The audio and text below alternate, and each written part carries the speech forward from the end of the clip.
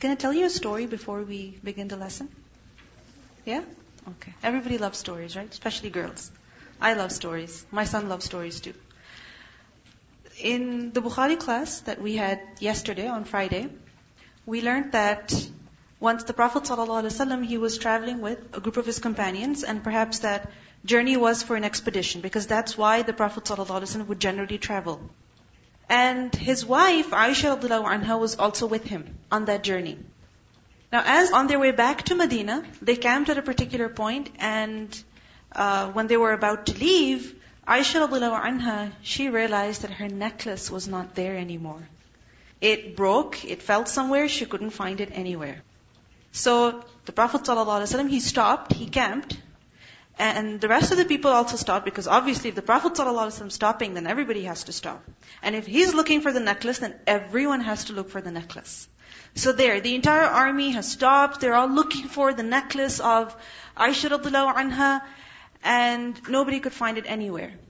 So eventually the Prophet ﷺ, he went and he put his head on Aisha radiallahu anha's lap, and he fell asleep. Now, it was salat time, and the people had no water. No water at all. And nearby also, there was no water. When you're in the desert, there's no gas station where you can stop and get some water.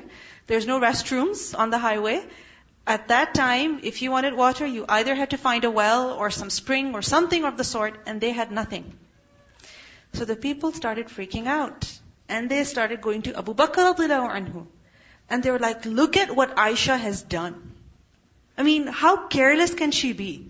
That she lost her necklace, and the Prophet ﷺ has stopped, and all of us have had to stop to look for her necklace. Like, what's going on? They were really upset that now our salah is being affected. Our salah is going to be delayed. And so what people did, they prayed without wudu. Because there was no command concerning tayammum yet. No ruling concerning tayammum yet. So they prayed without wudu. Now, imagine if you were in the position of Abu Bakr radiallahu anhu, what would you do? He went to Aisha radiallahu anha. And he saw the Prophet ﷺ was sleeping. So he could say whatever he wanted to Aisha radiallahu anha. Obviously he was her father. So he went and he said, what have you done? People have no water. It's time for salah. And he didn't just scold her, but he also poked her, like pinched her on the side. Okay, remember we learned, فَضْرِبُهُنَّ, what does that mean? Not slap across the face, not hit until the person is bruised, no. Just for the purpose of disciplining, even if it's a firm grasp. So he did that. Aisha radiallahu anha, she didn't move at all. Why? Because the Prophet ﷺ was sleeping. Now something very interesting. She knew how much he loved her, and how much her dad was scared of the Prophet ﷺ. If she wanted, she could have screamed, right? Or made a sound or something, and the Prophet ﷺ would have woken up, and that's it. Abu Bakr wouldn't dare to say anything to her. But she did not move at all. So Abu Bakr said what he said, and he left. And eventually the Prophet ﷺ woke up, and the people were like, we have no water, it's time to pray. And soon Allah subhanahu wa ta'ala revealed verses concerning tayammum. So everybody performed tayammum, and they prayed like that. And then what happened? Eventually they said, let's just go. Forget it. We can't find the necklace. So they're getting ready to go. And as they were getting ready to go, a man came to lift up the camel of Aisha radiallahu anha to make it stand. And as it stood, behold, there was the necklace. The camel was sitting on the necklace. And there was a companion who at that time, Usayd bin Khudayr, he said to Aisha radiallahu anha, Jazakillahu khairan. Thank you very much. May Allah reward you. There has been nothing that has happened with you and you disliked it except that Allah placed much good in it for you and for the Muslims. This was something very difficult for you. You lost your necklace. And by the way, it was a necklace that she had borrowed from her sister. It wasn't even hers. She had borrowed it. Right? And imagine that feeling of loss. I don't have that necklace anymore. If you have a piece of jewelry and you lose it, and no matter how cheap it is or how valuable it is, it doesn't matter. If you've lost it, you are heartbroken. Aren't you? You are. So it was difficult for Aisha radiallahu anha. And on top of that, her father was upset with her. Her father became upset with her. What does Usayd bin Khudayr say? Jazakillahu khairan. As if he's thanking her for losing that necklace. That because of you, alhamdulillah, we received the command concerning tayammum. And in another narration, we learned that he said to her that this is not the first time we have received blessings through you, O Aisha, radhiyallahu anha. So it's a very amazing story. When we studied it yesterday, I was really shaken up. I was moved. It really touched me. And I was thinking of the verses that we also learned. And coincidentally, by Allah's will, it was the ayah of tayammum that we concluded on last week. And in the ayah of tayammum, what did we learn? That if you don't find water, if you're sick, you're on a journey, and you have to perform wudu, you have to do ghusl, then what can you do? Perform tayammum. فَتَيَمَّمُوا سَعِيدًا طَيِّبًا. Now there is a question that somebody had asked, that how do you do tayammum? Are you supposed to wash your face with mud? You know how they have these masks that they put on mud, right? So are you supposed to wash your face with mud? Are you supposed to wash your hands with the mud? Or is it that you just wipe your hands and your face and your arms and your feet and your head, everything? Because once there was a companion, when he learned about tayammum, he hadn't seen the Prophet ﷺ performing it. So he thought you're supposed to bathe yourself with mud. So that's what he did. He literally rolled over in mud to ensure that every part of his body got touched with mud. Imagine. That's what he did. And when the Prophet ﷺ found out, then he demonstrated to him. How did he perform tayammum? He pat his hands on the ground, okay? And then he blew them so that the extra dust could be blown off. And then he wiped his face, and then he wiped his hands. Khalas, that's it. Can you do that right now? Suppose that the table that's in front of you is mud or sand. How would you do it? Pat, okay? Wipe your face, and then your hands. That's it. That's what tayammum is. And your face, what does that mean? From the tip of your forehead, all the way to the bottom of your chin. Okay, you don't have to go all the way to your neck, just the chin. Okay? And then from one ear to the other. Okay, that's your face. That's all that you have to wipe. And for a man, by the way, he doesn't have to pass his fingers, his muddy fingers, through his beard. Okay? He doesn't have to do that. So basically the point is that you don't have to ensure that the dust or the mud or the sand or whatever you're using actually touches every part of your skin, or that it reaches it, it covers it. No. You just have to pass your hands over. Alright? Now last time I mentioned to you some things from which you can do tayammum and other things from which you cannot do tayammum. Let me question you. Let me quiz you now. Can you do tayammum with rocks? Okay, good. Can you do tayammum from a piece of wood that's lying on the ground? No. What if that piece of wood is dusty? Yes. Why? Because that dust you're doing tayammum with, and that dust is coming from where? From the ground. Okay. Can you do tayammum from the carpet? No. Why? Because it's not what the ground is generally made of. Alright? However, if the carpet is dusty, then in that case, yes. But you should try to find some other kind of dust. Anyways. Can you do tayammum from water? No. If you have water, what are you going to do? So you're going to do wudu with it. You're not going to do tayammum with that. Okay? Another question. Can you do tayammum with Play-Doh? No, it's not mud. Okay? It's not mud. Can you do tayammum with a plate that's made of, let's say, bone china? No, you can't. Why? Because it's not what the ground is generally made of. Okay. What if there is a dish that you have that's made of stone or clay? That's made of clay. Can you do tayammum with that? If it's painted or sealed, then you cannot. If it's not painted, not sealed, then you can. Okay? But I hope, inshallah, you won't be in such a situation. Inshallah, next time you do have to do tayammum, hopefully you will have rocks and sand and mud available to you. Okay? Alright, let's continue. Any question you have about tayammum before we continue? Yes. Grass? Grass itself, no. But yes, grass, you can. Why? Because it is in the ground. It's growing from the ground, just like a tree that is growing from the ground. It's connected, okay, to the ground. You can. But besides, the grass should have dust on it, so that's also good enough. Okay? Anything else? Yes. Snow, we discussed last time that snow that has fallen from the sky, no, not at all. But ice or like glacier basically, that the ground is made of, that is different. But if snow has turned into ice, no. Okay? I'm talking about if you're in North Pole or something like that. If you're in Alberta somewhere and there's a glacier. For miles and miles, there's only ice and that's what the ground is. And it's always like that throughout the year. It's been like that for centuries. That is the ground. Okay? So in that case you will. Yes, last question? No. When you do tayammum, you don't do it over your arms. You don't do it over your head. You don't do it over your feet. Only your hands and your face. What's the evidence? فَامْسَحُوا بِوُجُوهِكُمْ وَأَيْدِيكُمْ. Wipe your faces and your hands. And that's it. That is complete tayammum.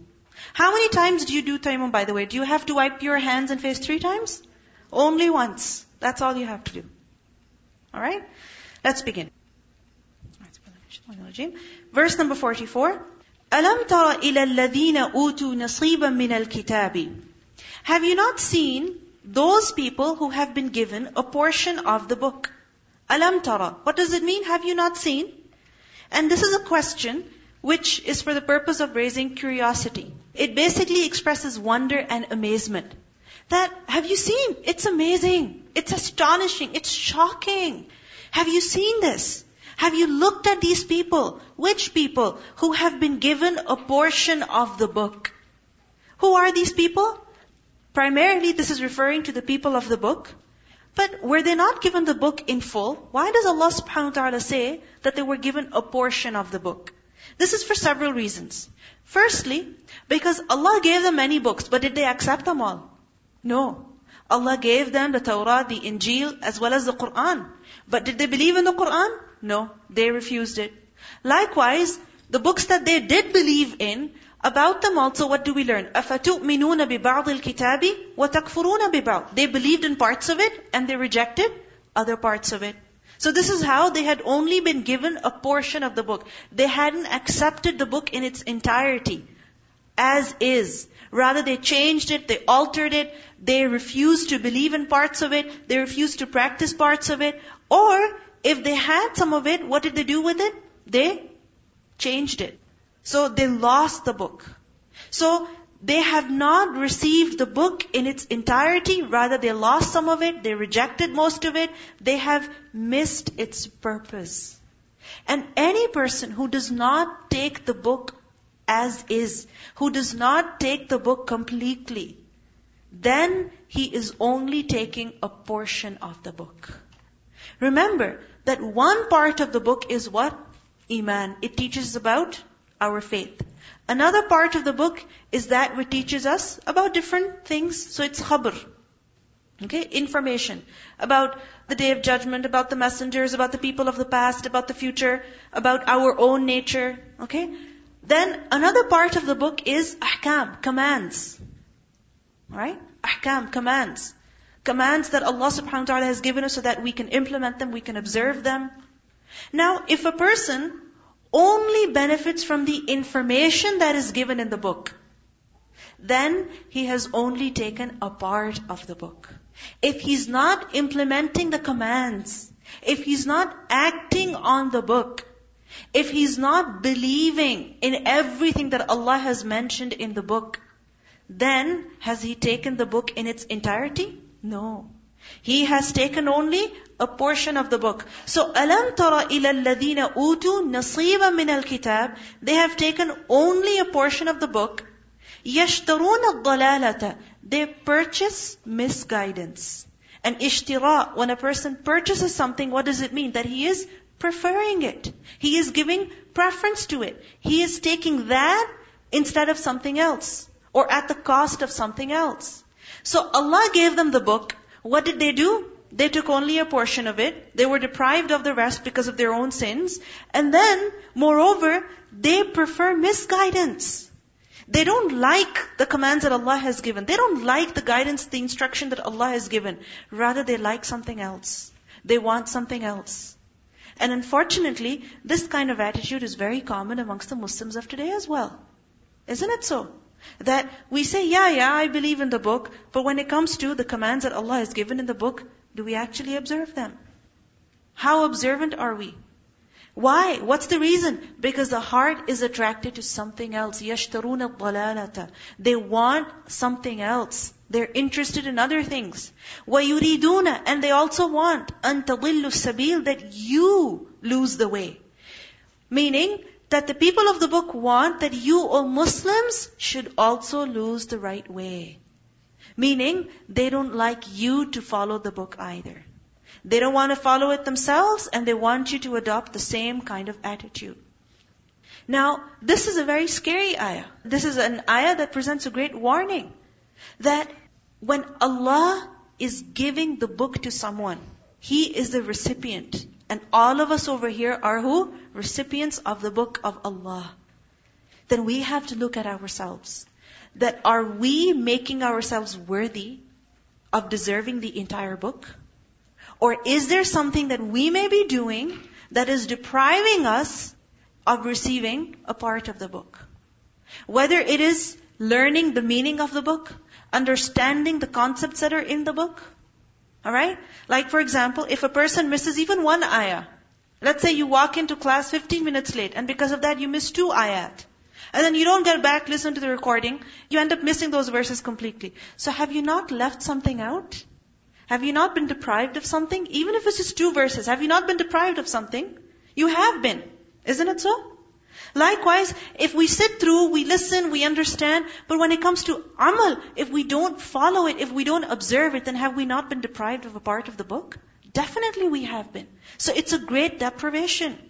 So we must look at ourselves that when Allah has given us the chance to receive the book, then how are we receiving it? What are we preferring? What are we preferring over this book?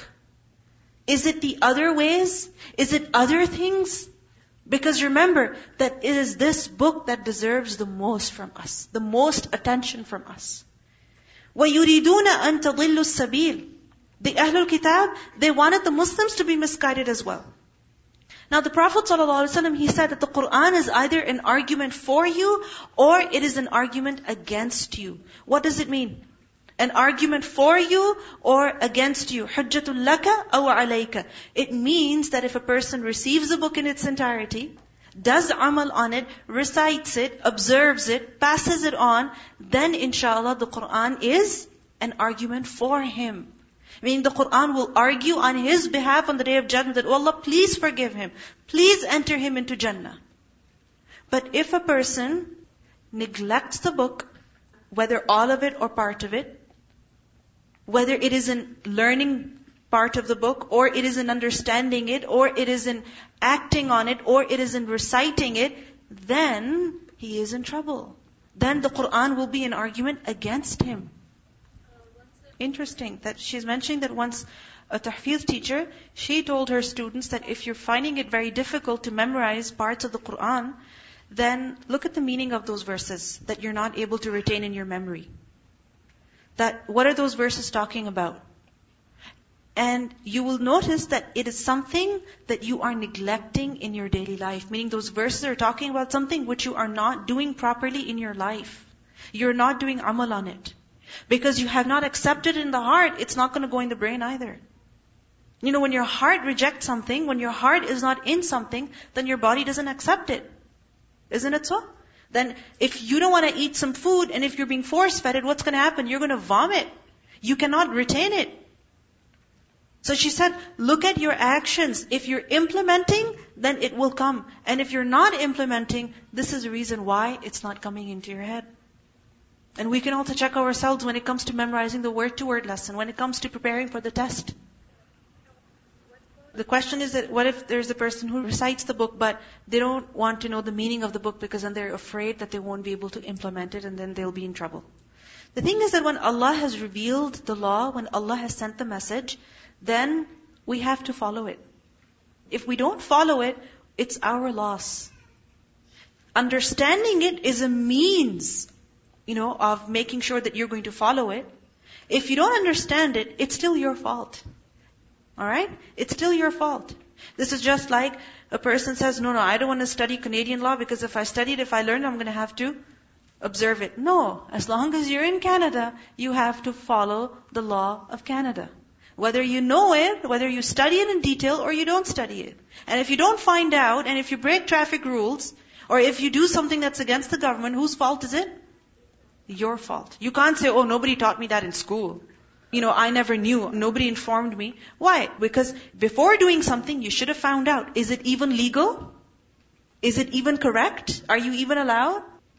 For example, if a person goes to Home Depot and he's like, buys all this construction material and he goes, I'm going to go make my house myself. I'm going to go renovate myself. Now for many things that you want to do, you need a license. Even to install a gas stove, you need a license. And if a person goes on doing it himself and then the house blows up, whose fault is it? It's his fault because he did something illegal. Isn't it so? So likewise, when Allah has revealed the Qur'an, you have to find out. You don't have a choice. You have to find out. Wallahu a'lamu. And Allah knows best bi'a'da'ikum, about your enemies. A'da is the plural of adu. Allah knows very well about your enemies. Who are these enemies? Those who want that you should be misguided. Those who want that you should be far from the Qur'an. Because when a person is trying to come closer to Allah, study the book of Allah, and then there are people who are criticizing him, people who are objecting, then you feel so alone and you feel like, what's going on? So Allah reassures the believer that don't worry, Allah knows about your enemies. وَكَفَى بِاللَّهِ وَلِيًّا. And sufficient is Allah as wali, as patron, as an ally, as one who will defend and protect. وَكَفَى بِاللَّهِ نَصِيرًا. And sufficient is Allah as your helper. Meaning, if Allah's help is with you, then you are good. And when will you get Allah's help? When you help Allah. إِن تَنْصُرُوا اللَّهَ يَنْصُرْكُمْ. When you help the cause of Allah. When you help the religion of Allah. And what's the first step? Learning, implementing. So when you will suffer difficulties in the path of Allah, then Allah will help you. مِنَ الَّذِينَ هَادُوا. Then Allah elaborates the enmity of such people. How far such people are from the book of Allah, from the guidance. مِنَ الَّذِينَ هَادُوا. Of the people who became Yahud, of the people who became Jews. And this is specifically at the time of the Prophet ﷺ, that some Jews, they had this habit. What would they do? And even before them, they had this habit. What? That يُحَرِّفُونَ الْكَلِمَ عَمَّ مَوَاضِعِهِ. They distort words from their proper usages. يُحَرِّفُونَ حَرَّفَ, from the word tahrif. What does حَرَّفَ يُحَرِّفُ tahrif mean? We have done this word earlier. To alter, to distort, to change. To change what? To distort what? Words. So they distort al-kalim. Al-kalim, from kalima, kalam, the words. Okay, kalima, a word, kalim, words. So they distort the words, am mawadi'ihi. Mawadi', plural of mawda'. And mawda', from the root letters waw, dad, ayn, wada' is to place something. And mawda' is the place where something is placed. Okay? So it's the position of something. It's the place where something is put, where something is positioned. So they change the words, they distort the words from their proper places. From the position, from the place where the words were put, they change them. What does it mean? When you're talking, when you're using certain words, there's always a context in which those words are being used. Isn't it so? There's always a context in which a word is being used, and depending on the context, the word has a particular meaning. Now, if a person takes that word out of the context, gives it a different meaning, or changes the word, then what will happen?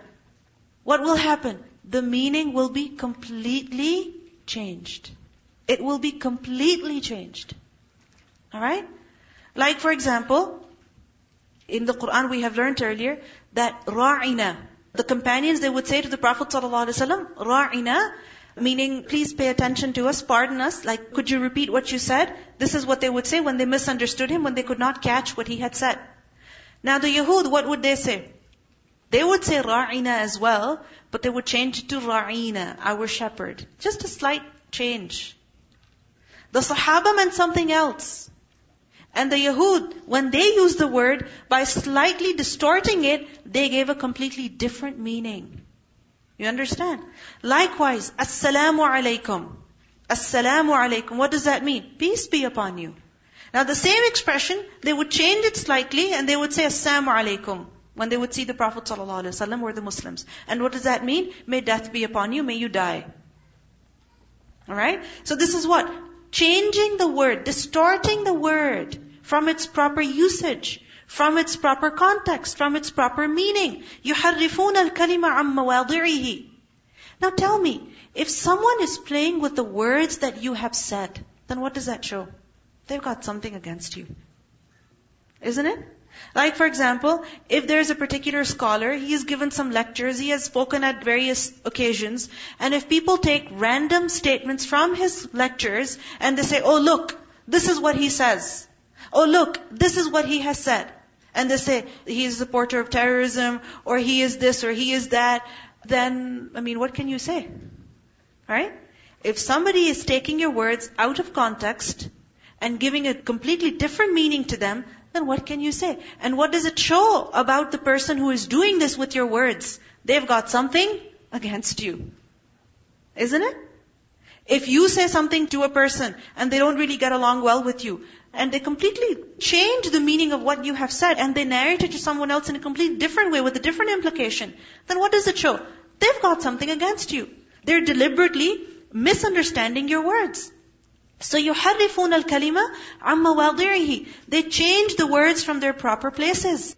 وَيَقُولُونَ. And moreover they say, سَمِعْنَا وَعَصَيْنَا. They say, we have heard, but وَعَصَيْنَا. We're going to disobey. عَصَيْنَا from isyan, disobedience. Look at their audacity. Yeah, we know, but not going to do it. Yeah, I know. I'm not going to pray. I'm not going to do this. Make me. Sami'na wa asayna. This was a statement of who? Of the Yahud. This is what they said to the Prophet ﷺ. That we have heard all that you've had to say, but we're not going to listen to you. What was the reaction of the companions? What did they say? Sami'na wa atarna. We have heard and we are going to obey. Yes, it's going to be difficult, and this is the reason we're going to ask Allah for help. This is the reason we ask Allah for forgiveness. But a person whose heart is somewhere else, who has no interest in the book of Allah, then he says, yeah, I know, I'm not going to do it. Like people say that, yeah, I'm going to study the Quran, fine if you really want me to, but don't expect me to pray, and don't expect me to wear hijab, and don't expect me to change. I am who I am. Don't expect me to change. Who puts these thoughts in our heart? Shaitan. That you're cool the way you are, and you don't need to change. But the thing is, that once we have heard what Allah has told us, then if we have heard, then it means that we should show with our actions that we have heard. Otherwise, what use are those ears that Allah blessed us with? That if we have heard and if we have read, but still we are like those who have not heard and who have not read. Then what's the difference between someone who knows and someone who does not know? What's the difference between a human being listening to the words of Allah and a cow listening to the words of Allah? Really, what's the difference then? A cow doesn't know. Yes, the ears are moving, the sound waves are going in. And if we show the same attitude that, yeah, I've heard, I know. But asayna, then really tell me, what is the difference between us and walls? Between human beings and floors? What is the difference? You're someone much better. You're someone who's got an intellect. You're someone who's far greater. Far more qualified. So show yourself as someone who is better. The Yahud, they said, Sami'na wa asayna. Now listen, one more thing. That whenever we learn of something in the Quran, okay, like something that we have to do, something that we have to change in ourselves, never say, yeah, I know, but I'm not going to do it. I'm not ready for it. Don't say such things. When we find out, then make an intention at that time that, oh Allah, I want to do it. I am going to do it, and you help me do it. And once you make up your mind that I am going to do it, oh Allah, you help me do it, then you know what? You'll be able to do it. People have been able to make the most difficult steps in their lives, the most difficult steps. But they have been able to once they made up their mind. So when a person says from the beginning, Samirna wa asayna, then he's never going to do it. But if he says Samirna wa ata'na, then eventually ata'na will come. So they said Samirna wa asayna. And they said to the Prophet ﷺ, Wasma' ghayra musma'. Wasma'. When they would talk to the Prophet ﷺ, they would say, Wasma' ghayra musma'. Meaning they would say Wasma' out loud, and ghayra musma' they would say under their breath. What does it mean by isma'? Listen. Meaning listen to me. And ghayra musma', ghayra other than musma', one who is made to hear. Meaning one who listens. So ghayra musma', meaning listen, may you not listen. Listen, may you never hear. May you be deaf. Okay? It was like a curse word, basically, that they would say under their breath. وَرَاعِنَا. And they would also say ra'ina, but not in the proper usage, but in the incorrect usage. And they would say all of this, layyan. Layyan from lam, waw, ya. What does that mean? To twist. While twisting بِأَلْسِنَتِهِمْ their tongues, وَطَعْنًا فِي الدِّينِ. Why would they say all these things? طَعْنًا فِي الدِّينِ. To defame the religion, to insult the religion. Tarn from the root letters ta'inun, and tarn is to abuse, to hurt, to slander. So they would say all this to abuse the deen, to hurt the Muslims, to say wrong things to the Prophet ﷺ. Because someone who holds a grudge against another in their heart, then they're full of hatred and they're full of raging fire inside their heart, and they want to let it out. Now if they let it out openly, publicly, then they look bad. Isn't it so? They look bad. So then what do? They say bad things, whatever they want to say, under their breath. Or they say things to them indirectly. Okay? Or they twist their words. Or something or the other they do. Why? To satisfy their hearts. So they did not say all of this as a mistake, but they did it deliberately to slander the deen. Allah says, وَلَوْ أَنَّهُمْ. And if they, قَالُوا سَمِعْنَا وَأَطَعْنَا, if they have said, we have heard and we will obey, وَاسْمَعْ, and they said only, please listen to us, وَانْظُرْنَا, and instead of saying رَاعِنَا, they would have said وَانْظُرْنَا, because that's what Allah told the people to do. لَا تَقُولُوا رَاعِنَا وَقُولُوا انظُرْنَا. Right? So if they had said انظُرْنَا, and what does انظُرْنَا mean? Wait for us. Okay? لَكَانَ خَيْرًا لَهُمْ. This would have been much better for them. Why? Because what's better? Using bad words or good words? What's better? Always. It's the usage of good words that's better for a person. It's better for his record of deeds. It's better for his reputation. And you know what? It's also better for your heart. It's also better for yourself. Because when you say bad words in anger, in frustration, then is that really going to solve anything? You can say 10 swear words, but you're going to want to say even more. Isn't it? Which is why when a person develops a habit of saying a bad word, then he starts using it as every second word. Isn't it? In his sentence, there's a bleep, bleep, bleep after every 2-3 words. Why? Because he's never satisfied. But if a person controls himself and he uses a good word in its place, then eventually his heart is satisfied. Eventually you feel that inner peace. You feel victory over yourself. You feel that happiness that you managed to control yourself when you wanted to do something wrong. So لَكَانَ خَيْرًا لَهُمْ وَأَقْوَمْ. And it would have been more suitable as well. Aqwam from Qaf wa Mim, it would have been more suitable. But why didn't they say such good words then? What's the reason? وَلَكِنْ لَعَنَهُمُ اللَّهُ بِكُفْرِهِمْ. But Allah has cursed them because of their disbelief. They have disbelieved.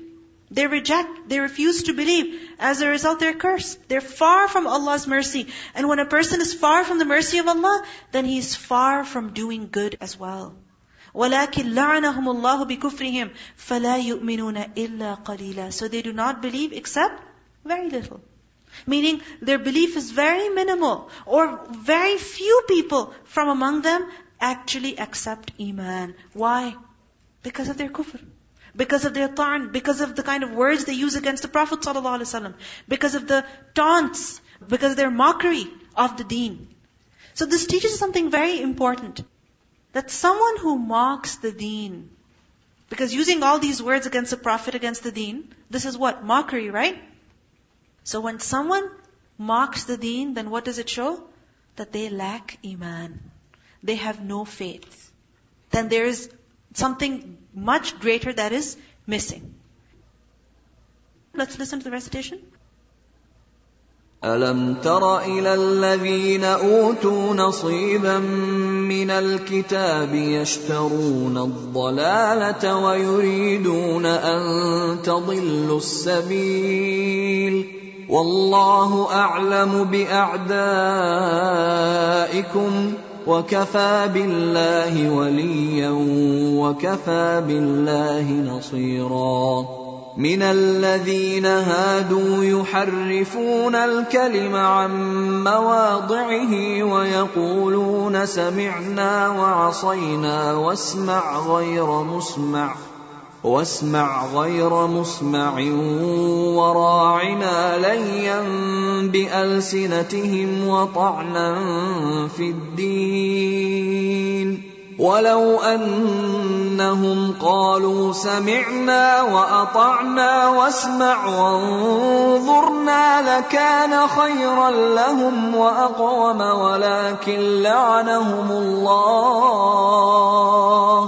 ولكن لعنهم الله بكفرهم فلا يؤمنون إلا قليلا